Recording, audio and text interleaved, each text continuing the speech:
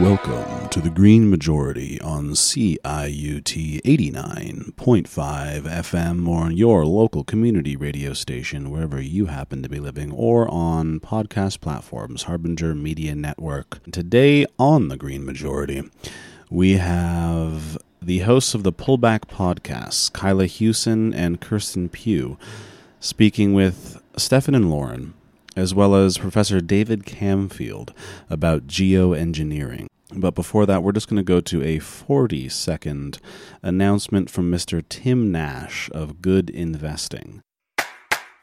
Hey everyone, it's Tim Nash here, your friendly neighborhood sustainable economist. If you're in Toronto, I'm hosting my Good Investment Fair on Saturday, June 17th from 10 a.m. to 2 p.m. at CSI Annex, 720 Bathurst Street, just south of Bloor. The Good Investment Fair is like a farmer's market for community bonds that lets regular people like you and me invest with nonprofits and co-ops that are solving problems like affordable housing and climate change. You can earn a financial return while also having a positive impact in your own backyard. How does that sound? If you want to learn more, come by CSI Annex. That's 720 Bathurst Street on Saturday, June 17th from 10 a.m. to 2 p.m. I hope to see you there. So let's get started by talking about geoengineering. Basic question just to start with, what is it? Somebody want to take that one? I mean, I feel like we have a professor on the show. I feel like, if anything, the professor should teach us something, right? Yeah, I'm not a professor of geoengineering. My angle on it is more how it plays out in society and the politics of it, rather than the engineering side of it. I mean, it's a broad term that gets used to refer to a bunch of different things. The kind that's most in discussion, I think, is solar radiation management. The whole idea of trying to inject sulfates into the high atmosphere to block the effects of greenhouse gases. This is Lauren here.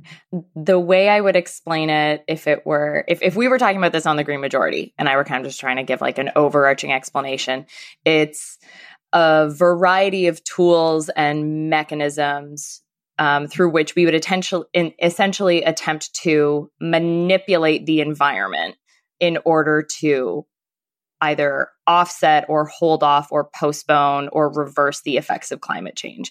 It's like, I was obviously in preparation for this conversation, we're like doing a little bit of reading up on it. And somebody somewhere, it might even have been like Time Magazine, essentially explained it as like, it's essentially trying to combat climate change with climate change. I have a question. How is geoengineering different than maybe when we set up things like seaweed farms? And we know that seaweed like pulls in so much carbon out of the ocean, and it's like, this is a really good thing for the environment to have. It's like these seaweed farms. I'm like, oh, but that sounds like geoengineering, but it also sounds like a good one. So maybe they're different. Yeah. I mean, I think that you can sort of like, I think geoengineering generally could be almost anything, right? It doesn't even necessarily have to be the ways that we're talking about it now and we'll be talking about it, because it's more so, I think, just about like the changing the Earth's atmosphere overall with sort of intentional engineering. And so honestly, I think you could probably count creating a bunch of seaweed farms as geoengineering if you did it at a scale that would actually allow for worldwide. I think the key here is geo, which is like the whole world. So like you're not just messing with one ecosystem, but the entire world. And that to me is like the key part of that part of it. And then the engineering part, of course, is like us taking action specifically to do things. And more often than not, I think we would think of the more synthetic solutions like cloud seeding or the ships that could spray up ocean stuff and brighten clouds, stuff like that. But I mean, I don't think there's anything stopping it from being like mass scale reforestation necessarily, if it's done with the intention of changing the Earth's atmosphere. Yeah, it's just generally the case that geoengineering is more sci-fi. Yeah. I think from like a definitional standpoint, it's like Stefan said, geoengineering is a really widely all-encompassing term. Sort of the same way I almost think of it as like akin to the way that like technically we have been genetically modifying organisms forever. Like the fact that we have a zillion varieties of tomato or banana, and that is a result of us like selecting for specific genetic types over the course of thousands of years. We've technically been genetically modifying organisms for forever. But when we refer to a genetically modified organism, we tend to be referring to like what Monsanto or Bayer is doing with an organism, as opposed to just like over the course of time changing what a banana looks like. Yeah, I think that's a really good point. Wondering if we can maybe talk a little bit. So we've already introduced this idea of solar geoengineering. So that's one major kind of geoengineering. The other kind is sort of like carbon dioxide removal. Can you folks give some examples of each type, maybe? I mean, so those are the two, I think, the ones that we're sort of furthest along thinking about. And I would say even carbon removal is probably significantly ahead of solar radiation management. And then I'm sure there's other stuff that's like even further behind that is probably even more out there, like shooting mirrors into space, which is definitely something I've heard of previously. But so there's two main types of carbon capture are either direct air capture or carbon capture and storage. Carbon capture and storage are usually located on plants that create carbon. So they were like on a coal plant or on other manufacturing plants, and they capture carbon at the source and then try to keep it underground. It's the one that the oil companies love the most, because it lets them most believe that they are going to be okay and continue to sell stuff. Direct air capture is slightly different because it is just pulling it from the air, which obviously is harder because there's less concentration of CO2. And so you need a lot more power, and it takes a lot. There's not as much CO2 in one spot. So it actually ends up being more expensive to do. But you can actually see that as much more of a sort of a long-term theoretical necessity at some point. It should not be used, obviously, to reduce stuff. And a lot of the stuff that's on coal plants are being used currently as a reason to extend coal plant lives. But like, if you think about how we get from 450 back down to 350, a part of this in 100 years is almost certainly going to include some kind of direct air capture, just because it is going to be so hard to do that with any other options, like as a part of a suite of things. Still should not be done more. And then solar radiation management is the idea of, instead of just getting at attacking the source, which would be removing these things like that, it is talking about reducing the heat from the sun. And so it's about shooting particles in the atmosphere. Sulfur dioxide in the stratosphere is one of the options, which hopefully reflects light or dims the sun a bit. Or this other one that's like cloud seeding, basically from ships, are the two that are the most commonly talked about right now. But I'm sure if you dug deeper, there's probably like another 50 kinds of weird schemes to reflect more light. I mean, those sound like great ideas. Capturing carbon at the source and burying it. I can see why the oil companies like the sound of that. David, do you want to comment? Yeah, I mean, so there's technical problems. There are technical issues about how much actually gets captured and stored, and there are big claims made, and the actual efficiency is much less.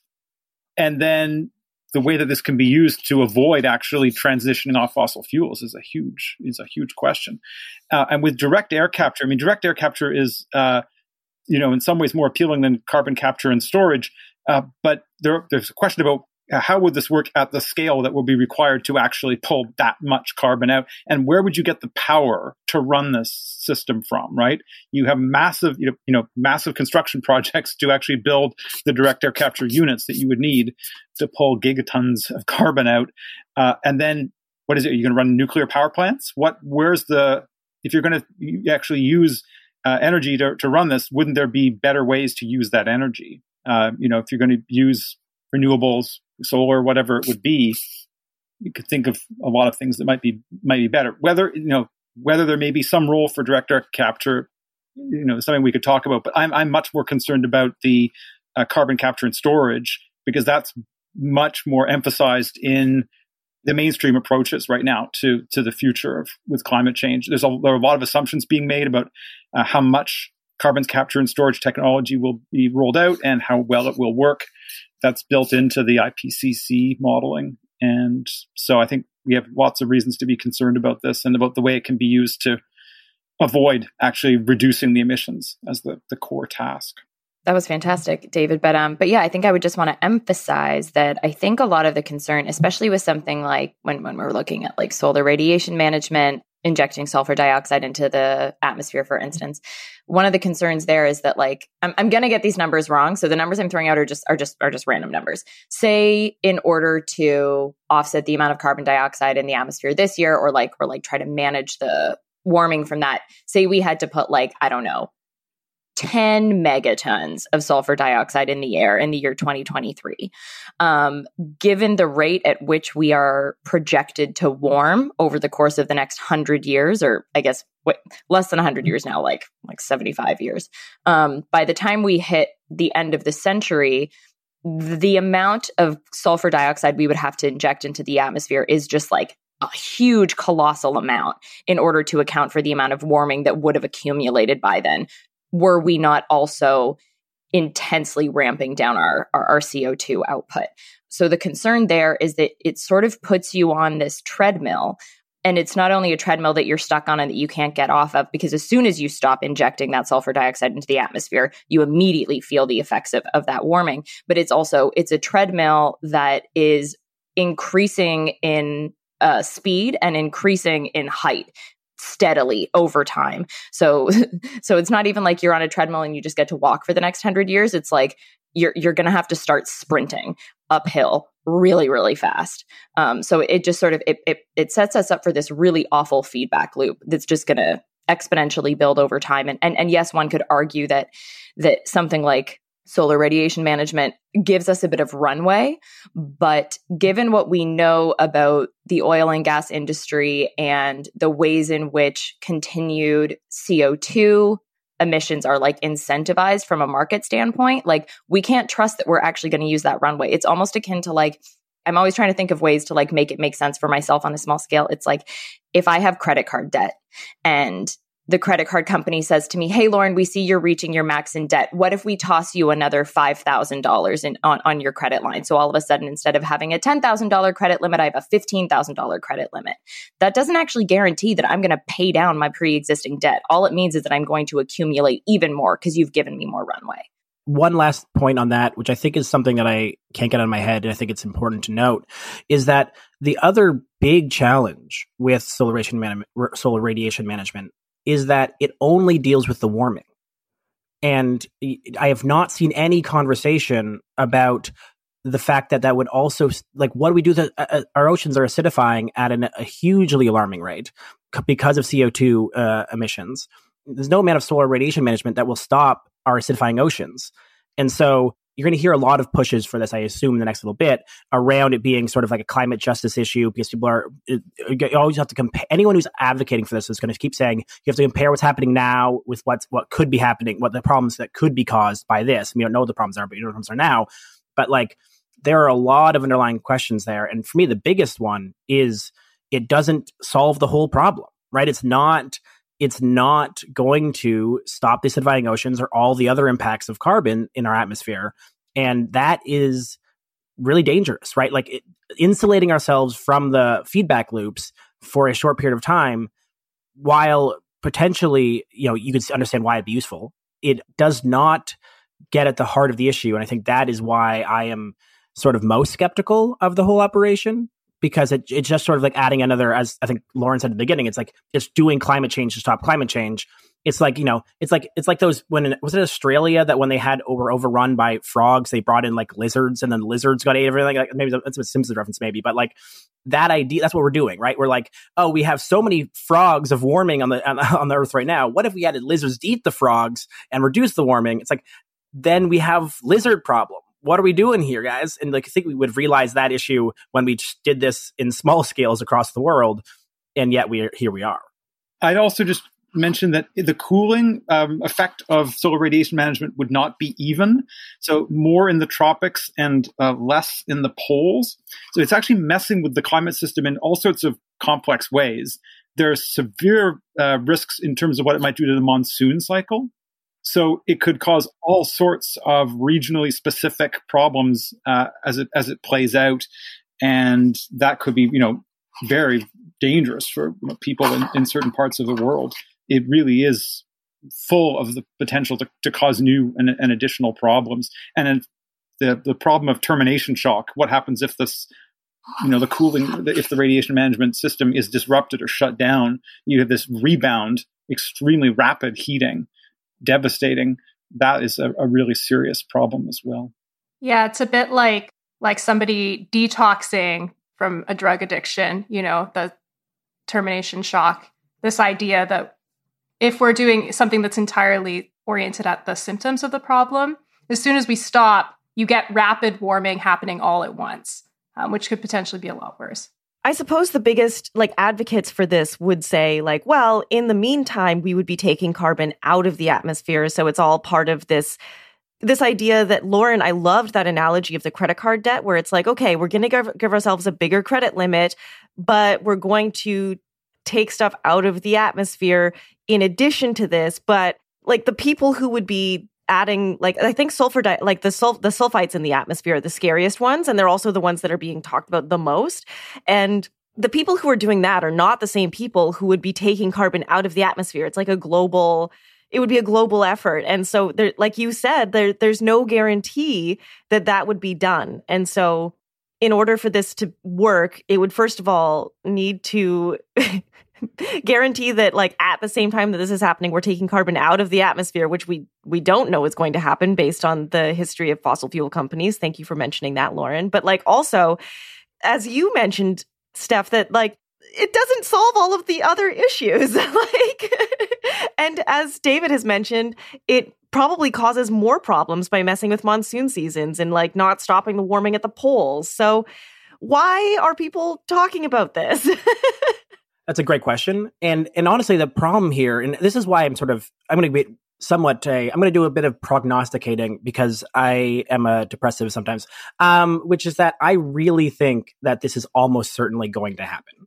As much as I don't want it to happen, I look at the world today and it strikes me as something that at some point over the next 20 to 30 years, warming will be so bad that there will be some countries that will begin to think that they must do this to protect themselves, because that is there is a justice argument to be made about the people in the places that are truly burning up that need to see cooling happen. And that's a very, very, and this is a example of cooling that can be that we are pretty sure will work and will at least cause some cooling for some amount of time.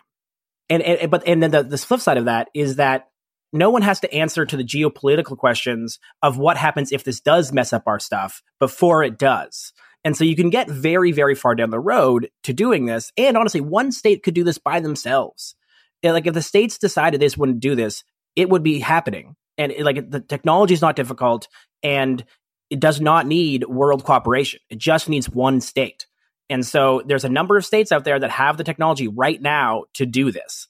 And so the chances that one of those countries at some point in the next 20, 30 years experience warming to a level that they're the only answer is cooling now and we're going to do it this way is very, I think, quite a high likelihood. And you don't have to deal with what happens if we dry out the Amazon, which is 100% one of the possibilities that this could cause, because you don't know if it's going to happen or not. And so the uncertainty allows you to try it. But then the trying it can open up a whole bunch of can of worms that we don't really know what it is, because the people are talking about it now because it's very bad now and it's likely to get worse over the next 20, 30 years. And so if you're asking how do we keep the most number of people alive in the next 20, 30 years, there's a case to be made here. Yeah. Something that I thought was kind of interesting when again, you're prepping for an episode, you type geoengineering into Google, and what comes up immediately is actually a surprising amount of coverage from the business world and the business community. And what you realize is the people that are most interested in these solutions, it's like the billionaire class for all intents and purposes. That's where the funding for these projects are coming from. It's actually not really coming from the oil and gas. Oil and gas is really pushing for CCUS, but in terms of that solar radiation management, a lot of that interest are from billionaire philanthropists. And there was actually this piece. This might be the second time I'm referencing it in Time magazine. And it's not that it was a great piece, but it just kind of seeded some interesting notions and some interesting ideas. And one of the things they were kind of trying to dig into a little bit, I mean, to the degree that Time magazine can dig into issues of capitalism and billionaire supremacy. But they were sort of talking about this is a group of people whose lives they've benefited immensely from technocratic solutions. As individuals, as business owners, and as people who have, I don't know, just realities that are so utterly disconnected from the vast majority of us living on this planet. It's like they live in this kind of Silicon Valley tech bubble whereby we only have things to gain from these technocratic solutions, and they personally have benefited from them. So of course, when they look at the issues caused by climate change, or like climate change as a wicked problem, tech seems like the natural solution there. So I genuinely think when you've got like George Soros and Bill Gates wanting to invest billions of dollars in these solutions, I don't think it's because they're sitting in their offices twiddling their thumbs being like, and this will further lock us into systems of warming and prop up the oil and gas industry. I think they genuinely see these solutions as kind of like silver bullet solutions because they don't really understand, nor does it behoove them to understand that actually these systems are so wildly complicated that we can never fully understand the effects on the planet of something like cloud seeding. And also it doesn't benefit them to think more so about like racial dynamics and class dynamics and issues of actual climate justice. And the phrase that I've heard used in reference to geoengineering is like, who holds the thermostat? Who gets to make these decisions? Is it Bill Gates in, I don't know, wherever he lives, all of his million homes in like Seattle or whatever? Does he get to hold the thermostat? Does he get to decide how and when we implement these solutions? Or should it be the people who are feeling the impacts most acutely? So I think that's sort of the thing. It's like we're seeing a lot of interest in geoengineering from this specifically oligarchic class, because if the world only consisted of people up in that upper echelon, yeah, sure, they would kind of benefit from it. But that's not actually the reality of these complex systems. So we've talked a lot so far about like sulfate aerosols, this idea that you sort of shoot sulfates up into the atmosphere to mimic volcanic eruptions, and that kind of can have some cooling effect in the same way that volcanic eruptions work. There are a couple of other big ideas in geoengineering that I'd like to dig into. And one of them is ocean iron fertilization, which, as I understand it, is this kind of idea that you sprinkle some iron into the ocean and that creates phytoplankton blooms, which is good because phytoplankton take up CO2 when they photosynthesize. Did I get that right? And also, what are your thoughts on that approach? That sounds right. I think it's one of the ones that's further down the list of people looking at it. So I think it's a little bit less in the know. I mean, if I had to rank geoengineering projects, which I don't want to do, but if I had to, I would say anyone that at least is trying to remove carbon is a better one than ones that are trying to do other things. Even at like all of the ways that the other ones are problematic, like at least trying to remove carbon is doing the base thing. And honestly, the more natural ways to reduce carbon, to pull carbon, also probably good. You know, the ability to pull in carbon using plants and natural fibers or soil, for example, that's the really big one that people talk about, is a dramatically better option than trying to just like try a third thing that then just creates a sort of, you know, chasing the tail of what could go wrong next. And so I feel better about it that way. At the same time, I'd have to know more, like ocean ecosystems. We don't even understand all the animals that live in the ocean. So like, who knows what we would be doing? We're just seeing pictures of giant squids for the very first time. Exactly. Yeah. For a long time, I would say that my favorite apocalypse scenario was the jellyfish apocalypse, which is because jellyfish are one of the few animals that can survive in very acidic oceans. So I just thought the idea of this, like us turning oceans into just all jellyfish, would be a very fitting way to go down.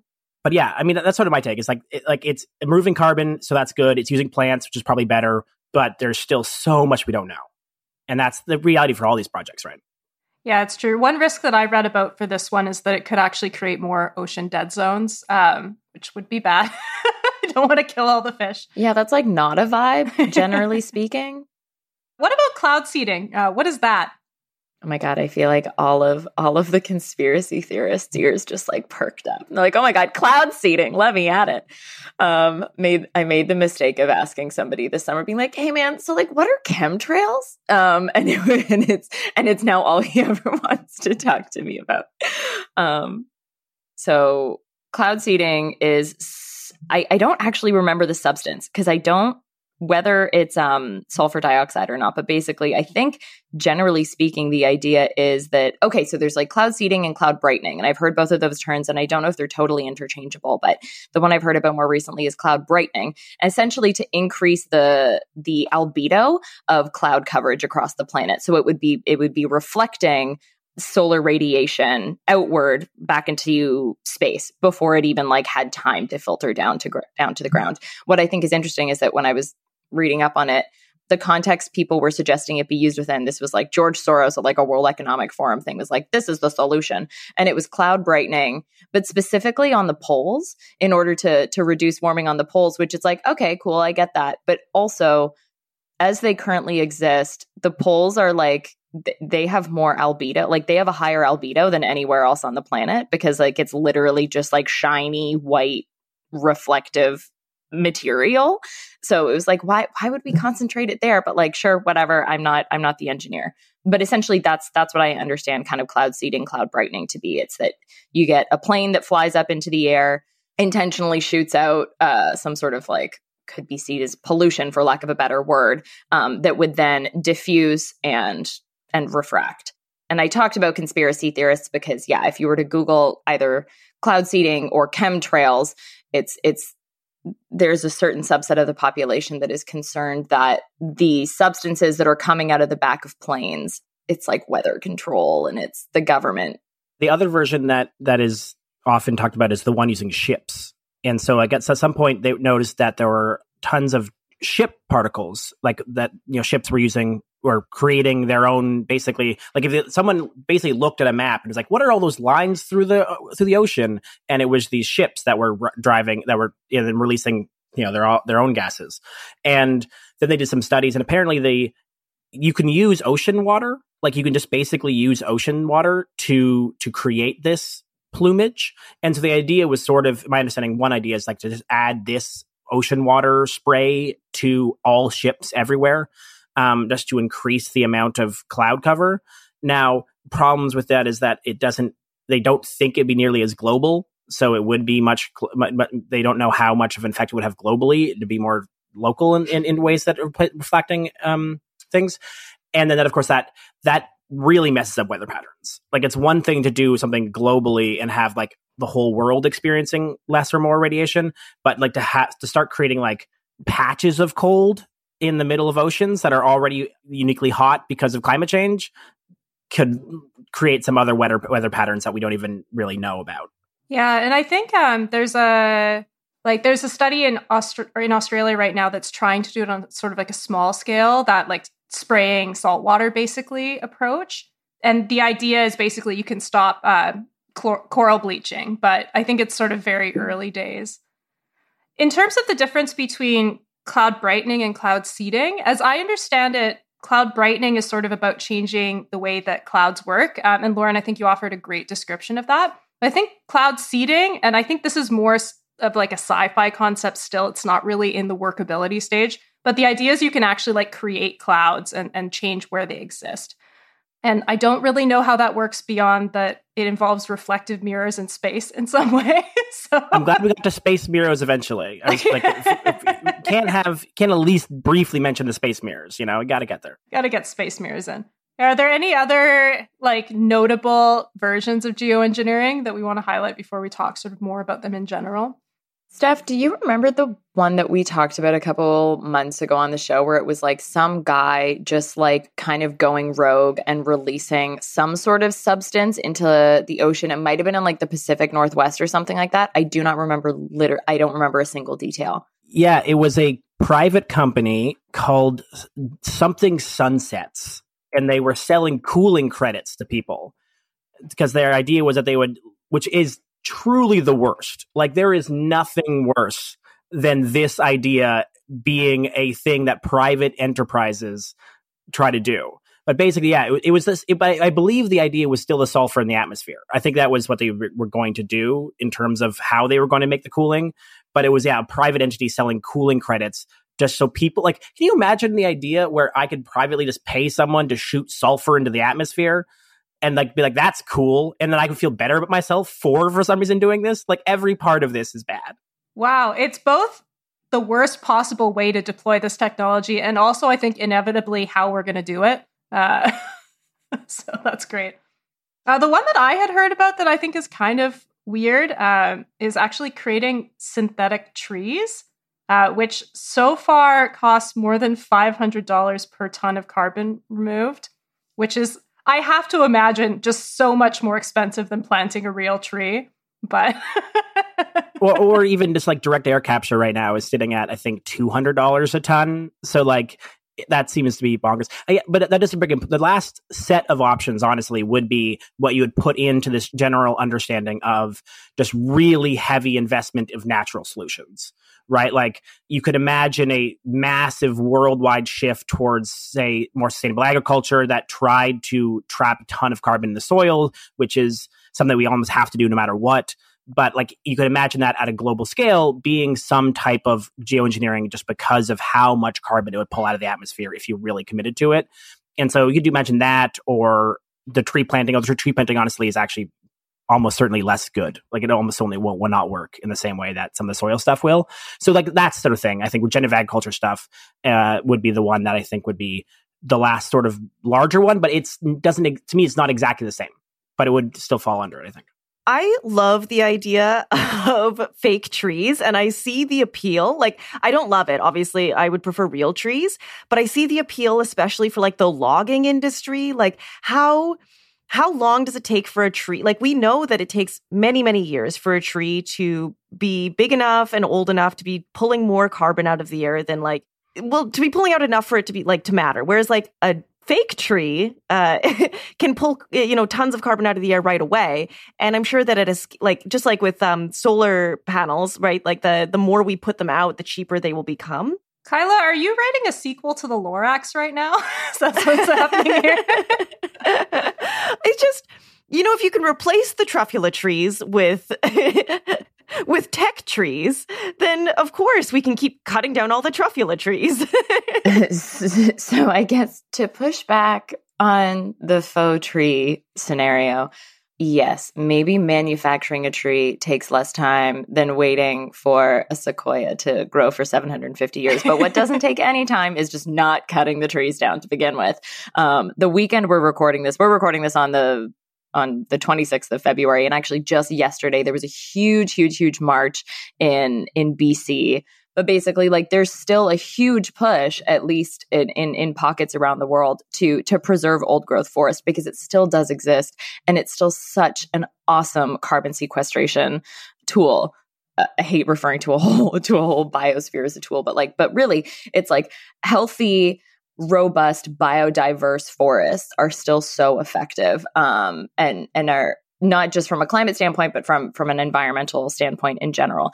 When we talk about these nature-based solutions, there's oftentimes a concern that's brought up by Indigenous communities, because so often when the world of environment and conservation has turned to nature-based solutions, whether it be from a climate standpoint, or if you go back 200 years to the founding of national parks and conservation spaces, what that ultimately ends up looking like a lot of the time are land grabs of spaces that Indigenous peoples occupy and continue to occupy and have occupied. So it's figuring out a way to implement these quote unquote nature-based solutions to climate change, which are in essence kind of a version of geoengineering, but in some ways kind of just allowing spaces to rewild, but doing so in a way that doesn't result in further marginalization of folks who already live on and are in good relation with those territories.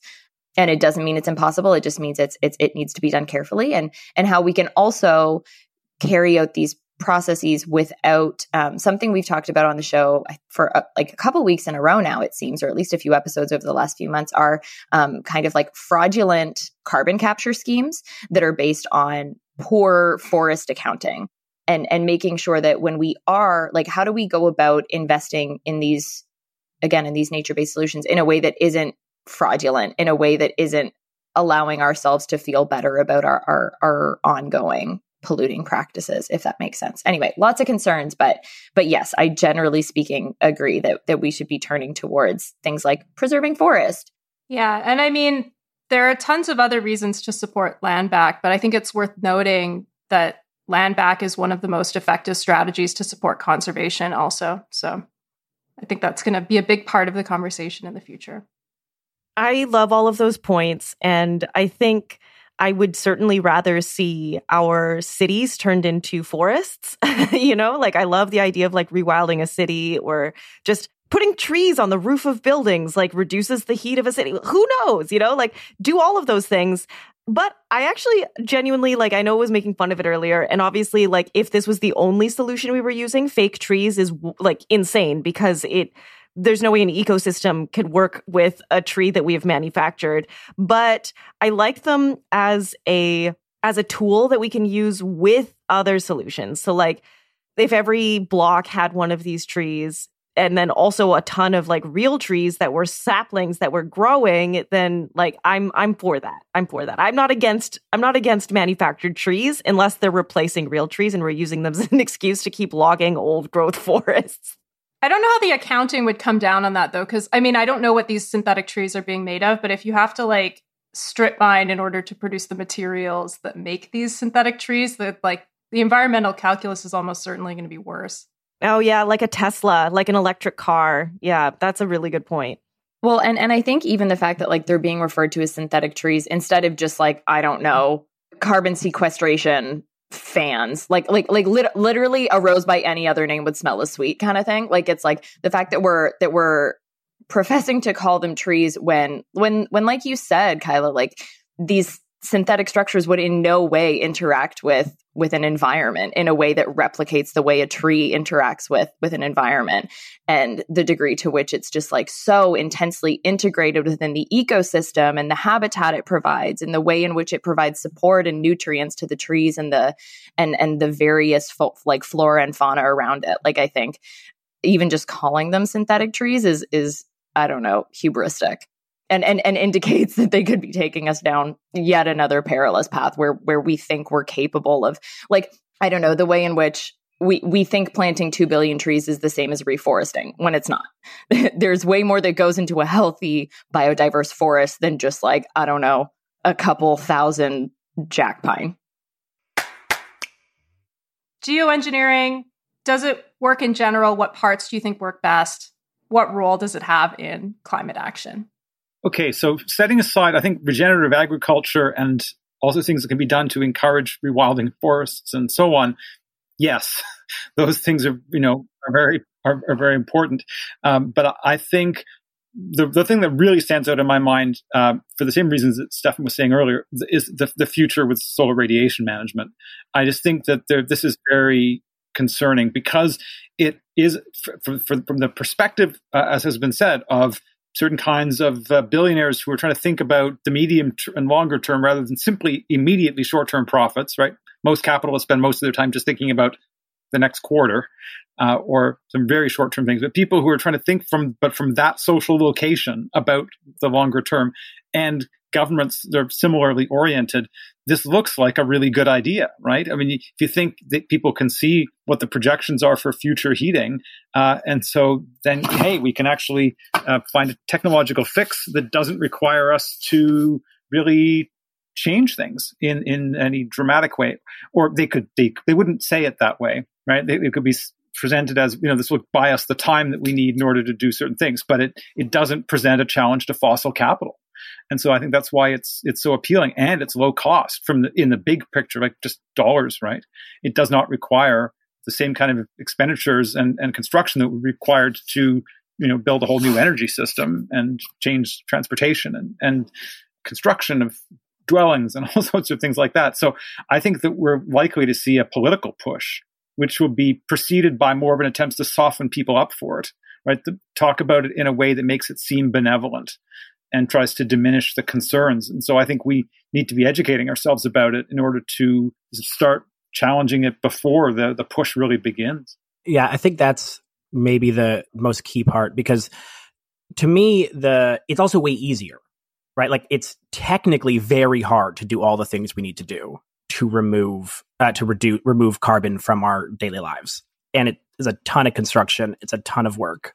And that work has all of the problems we experience when trying to do literally anything these days. And so that is going to take time and be very hard. Whereas 15, 20 jets flying around the Earth forever, putting us off in the atmosphere is truly something that they could probably pull off within a year if they really wanted to.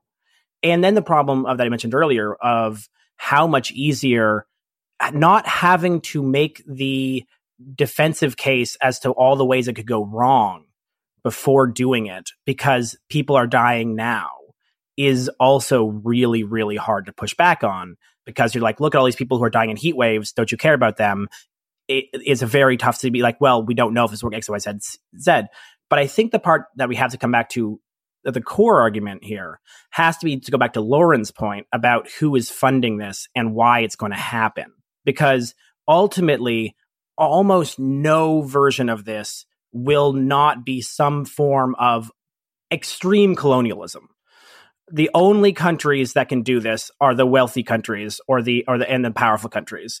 And therefore, the only countries that will, and the people doing research on it, and the people who own the satellites to know what's happening, et cetera, is going to be the few powerful countries that have the planes and the capacity to do this. And that fact alone should be like, I don't think you're going to get 180 countries on board to do this because I think a lot of them will be very rightly concerned about how it will impact everything, the oceans and everything else like that. But you could easily see one country on the Security Council, for example, that can veto everything, just deciding to do it because they want to, and the rest of the world has to live with their consequences. And that, I think, is the fundamental problem. Because you're going to get this argument from a what could be considered a justice advocate lens of don't you care about people dying in heat waves now, but you're solving that problem very much with a colonial mindset of, well, we can fix this with technology again, which is the thing that has got us to this problem in the first place. I would just argue that like you said, you're going to get people pulling out that justice card to try to justify this. And I think it's a disingenuous use of justice because it's almost the same as when people who are proponents of oil and gas in North America are like, oh, but it's more ethical oil and gas. It's like, that's not actually, that argument doesn't really hold water because in my mind, the climate crisis and remedying the issues at hand here is about so much more than just carbon accounting and about so much more than just either getting our emissions down or buying ourselves more runway so we can pollute more. It's about what kind of world do we want to live in?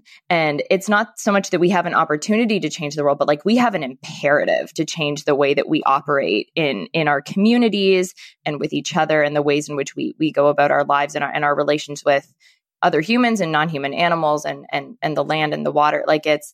This is such a Band-Aid solution in every sense of the term. And I understand that the argument can be made that we need to pull on a wide variety of solutions. There's an ecosystem of solutions that we need to be leveraging here. But this is a false solution. This actually isn't going to win us much ground at all. And it's not going to result in the types of positive transformation that we want to and need to see if we're going to build the kind of functioning society that works for more than just the Jeff Bezoses that inhabit this planet. It's a narrow technical quote unquote fix. And I think we have to flag again, what kind of a fix is it that creates other problems at the same time, other ecological problems, and just does not address any of the root causes.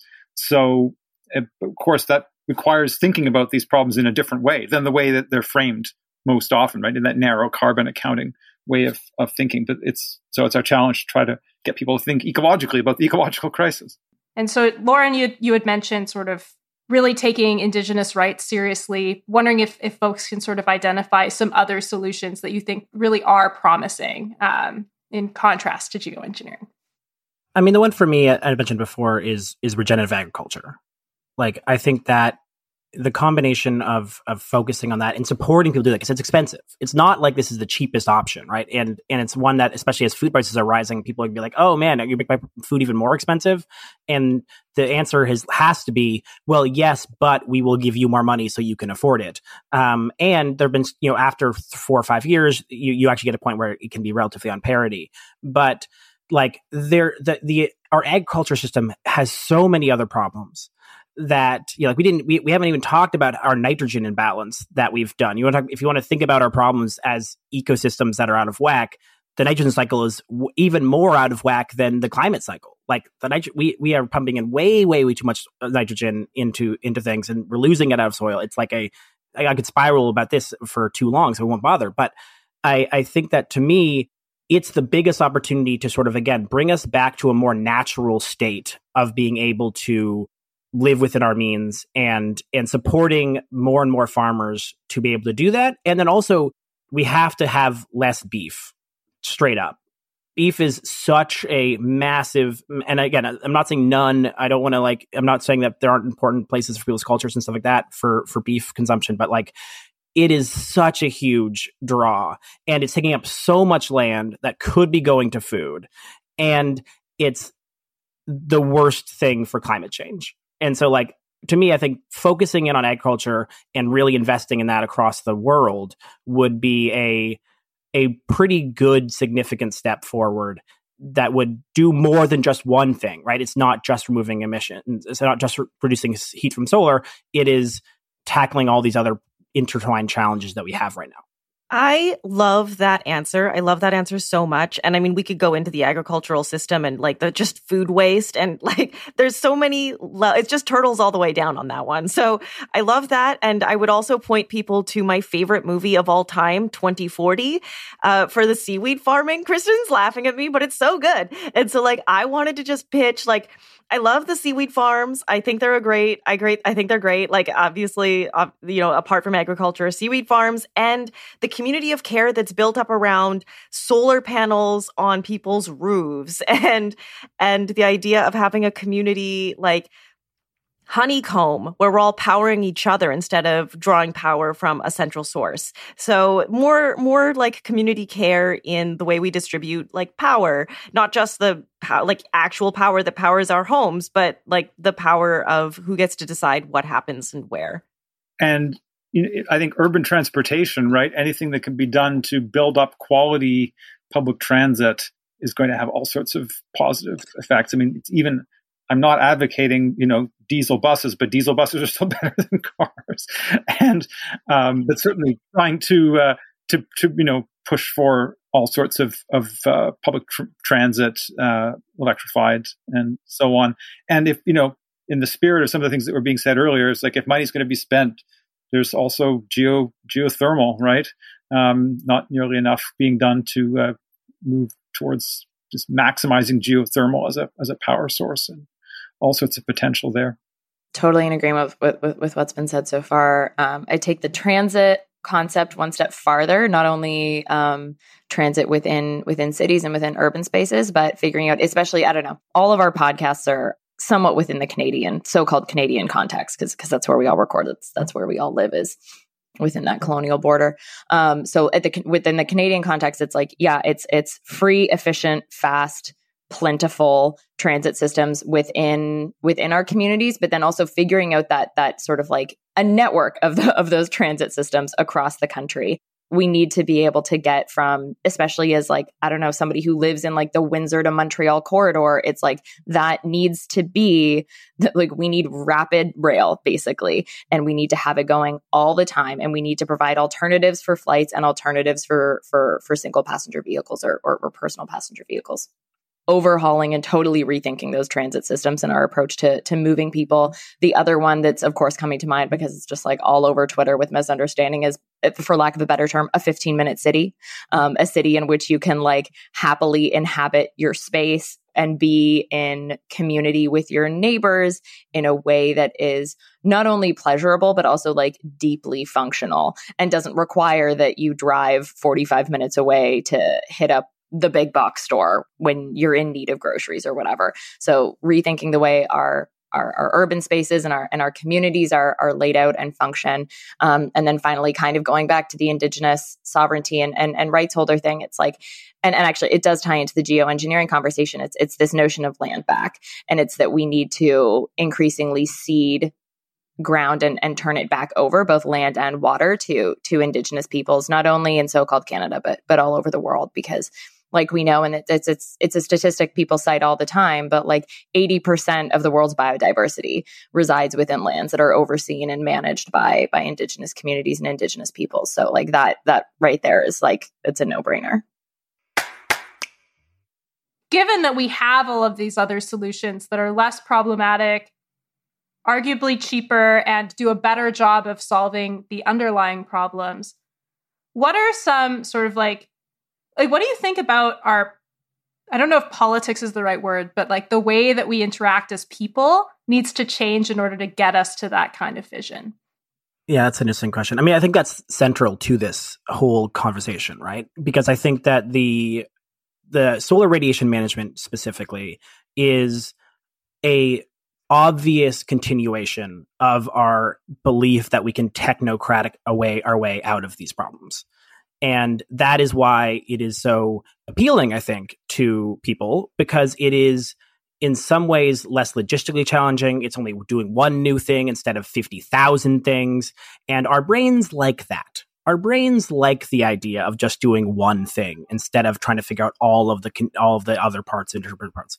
But if anything, what the world should have taught us is that we need to think in ecosystems and in these like larger understanding all the players and stuff like that. Like the binary thinking of the colonial concept is exactly what has got us to the point we are now. And so trying to continue that thinking is where you get solar radiation management being such a hot topic. And so the idea shifting to community power and sort of more small scale things, all of this way of thinking of like, okay, how do we create more communities of care and communities that can be locally sustainable within themselves is, to me, the number one shift in our thinking. Like, we have to start asking ourselves, how do we keep as much of our impact as locally as possible, and then expand from there.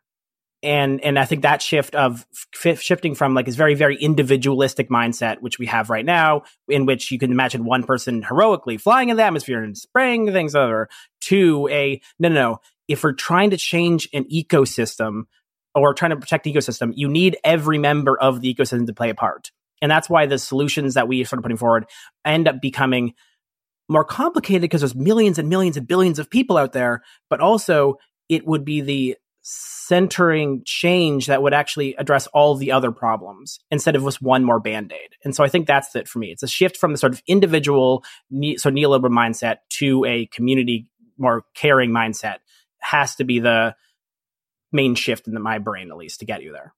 I think what that really pulls down to is the idea of degrowth, which I'm sure we'll do like a whole episode on eventually. But the idea that nobody has time right now to care about their communities. I don't have time to meet my neighbors because I'm working 40 hours a week at a place that's away from my home. So it's like, 30 minutes there, 30 minutes back. That's an hour a day. So like you're too tired to go to protests. You're too tired to call your MP. You're too tired to meet your neighbors. You're too tired to go next door and ask if you can borrow a lawnmower. So instead you just go buy a lawnmower, right? So what I think is like the really big solution that we could have here is the idea of degrowth. We should all be working 2 days a week. And those 2 days a week that we are working at should be in positions that are not focusing on growth of capital, right? They should be like the 2 days that I'm working, I'm the garbage man or whatever job I decide to take, right? And so